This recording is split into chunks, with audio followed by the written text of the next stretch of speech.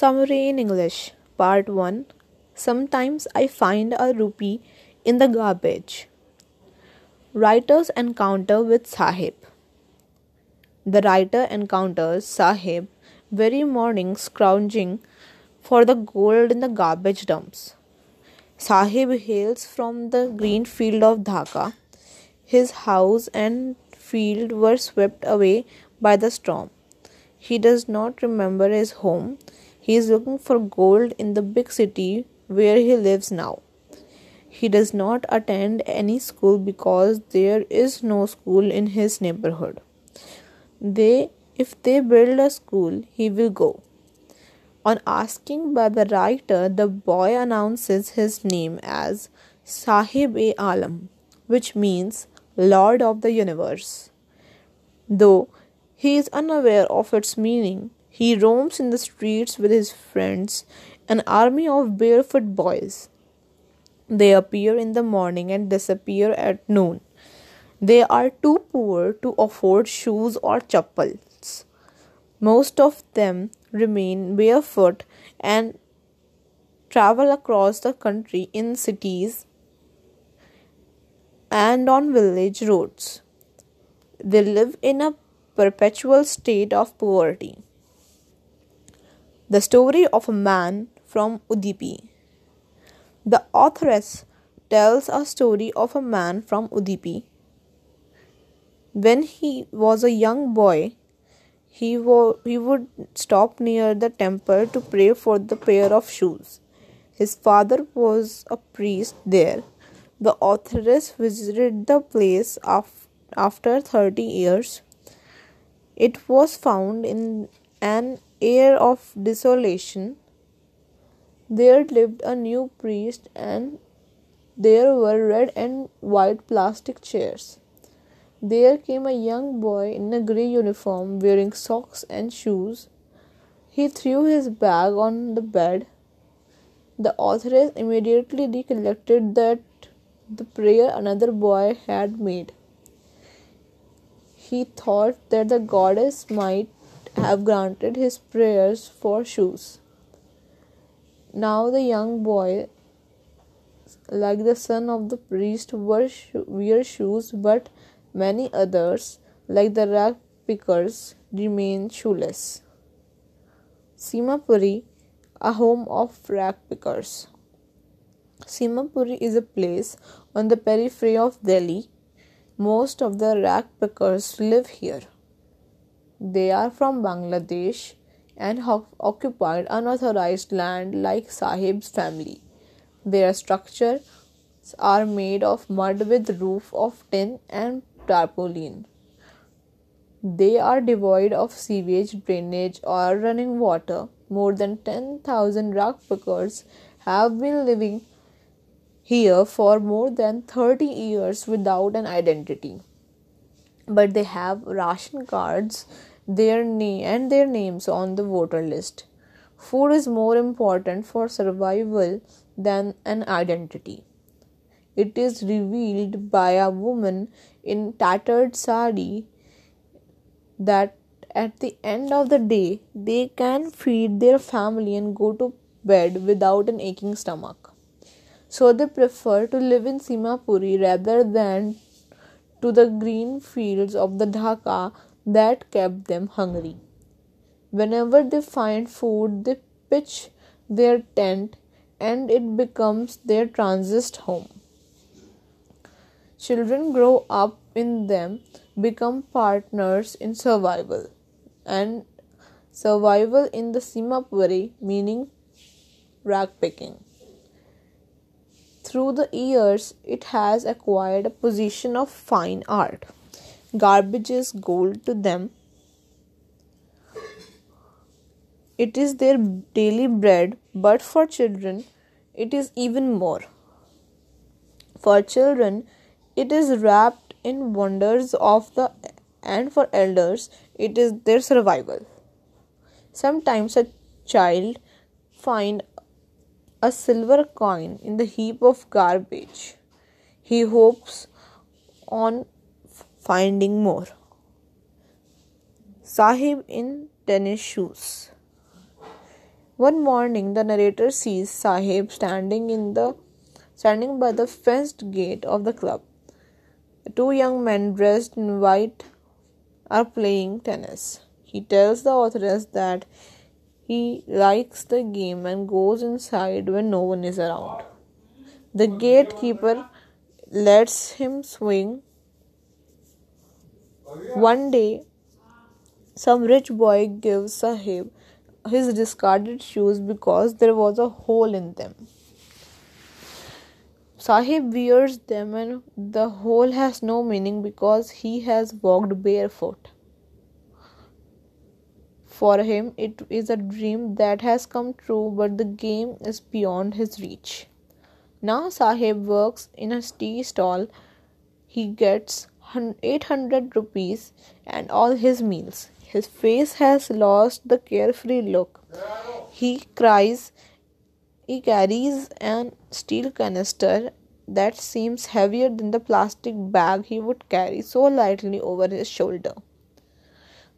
A bag was his, but the canister belongs to the shop owner. Sahib is no longer his own master.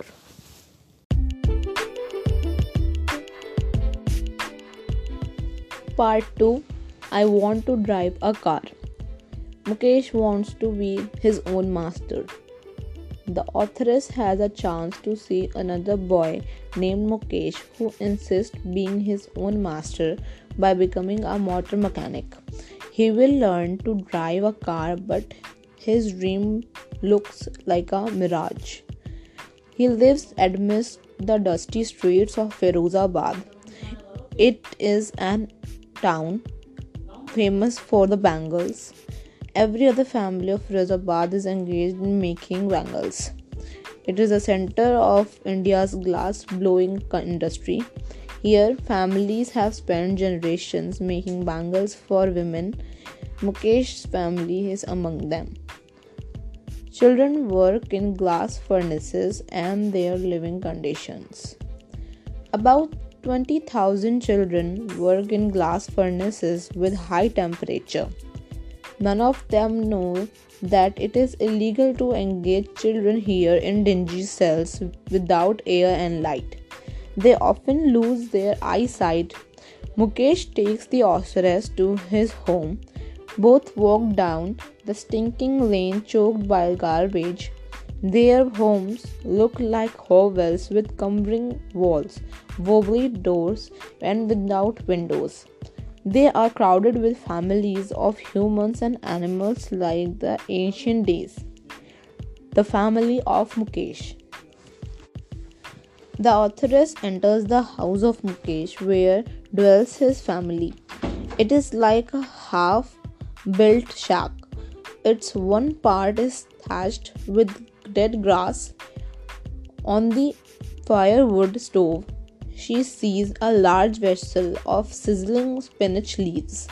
A frail woman is cooking in the evening meal for the whole family. She is in a ragged sari. She is the wife of Mukesh's elder brother. Though eyes filled with smoke, she smiles. She commands respect as the Bahu of the house. As per custom, she veils her face when the elder man enters. The father of Mukesh is an improvised bangle maker. He has not been in the position to send his two sons to school except teaching them art of making bangles. Strong belief in the one's karma. Mukesh's grandmother say it is his karma, his destiny, who has watched her own husband go blind with the dust of polishing the glass of bangles. They cannot give up God-given lineage. They have born in the caste of bangle makers. They will see nothing except the bangles. In all the streets and houses of Firozabad, bangles of all colors can be seen. Spirals of all lovely rainbow colors and glimpses of bangles lie piled up to and being carried away. All the family members living in the dark huts sit together and weld pieces of colored glass into circles of bangles. Their eyes are more set to work in the dark than to the outside light, often blinding them before they grow adult. Savita, a young soldering girl, the glass end. Savita, alongside the elderly woman, solders the glass pieces, her hands moving mechanically. The authoress wonders if Savita knows the sacredness of the bangles she is working upon. The bangles represent the symbol of Indian women's suhag, auspiciousness in marriage. Savita will have it soon when she becomes a bride with a red wheel on her head, henna on her hands, and the bridal bangles rolled onto her wrist like the old women beside her became many years ago. Bangles on the wrist, but no light in eyes. The old woman has still the bangles on her wrist, but there is no light in her eyes. She says with no light in her eyes, "एक वक्त पेट भर खाना भी नहीं खाया." That is, she could not get full meal since long. In her whole lifetime, she did not eat one full meal. That is all she has earned. Her old husband tells that except bangles, he knows nothing. All he could do is that he made a house for the family to live in. It is a wonder. He has achieved what many others fail: a roof overhead. Every home has no money to do anything except carry on to making bangles, not even enough to eat. The young also speak the grief of their elders. Nothing has changed in Firozabad for years. There is still the mind-mumbling hard work which kills all initiative and ability to dream about organizing a cooperative. The authoress asks them to have a cooperative. They say if they get organized, police will catch them, beat them, and put them in prison for doing illegal activity. They don't have any leader among them to tell them to do things differently. Their elders are as tired as they are. They talk endlessly in the spiral, taking them from poverty to insensibility to greed and to injustice. The two distinct worlds. The authoress sees clearly the two worlds. One is that of the family caught in the web of poverty, carrying the work of bangle making. The other is the cheat circle of sahukars, middlemen, policemen, keepers of law, bureaucrats, and politicians. All these together have enforced the child with his baggage, which he cannot put down. By the time he becomes aware of it, he also accepts it as natural as his father. The authoress sees a ray of hope in the eyes of Mukesh to become a motor mechanic. The garage is far away from his house, but he shall walk. The narrator asks him if he dreams of flying a plane. He silently says no. Thus, he is satisfied with the dream of cars that move down the streets of Firozabad. Few airplanes fly over his town. Thank you, and please favorite the podcast.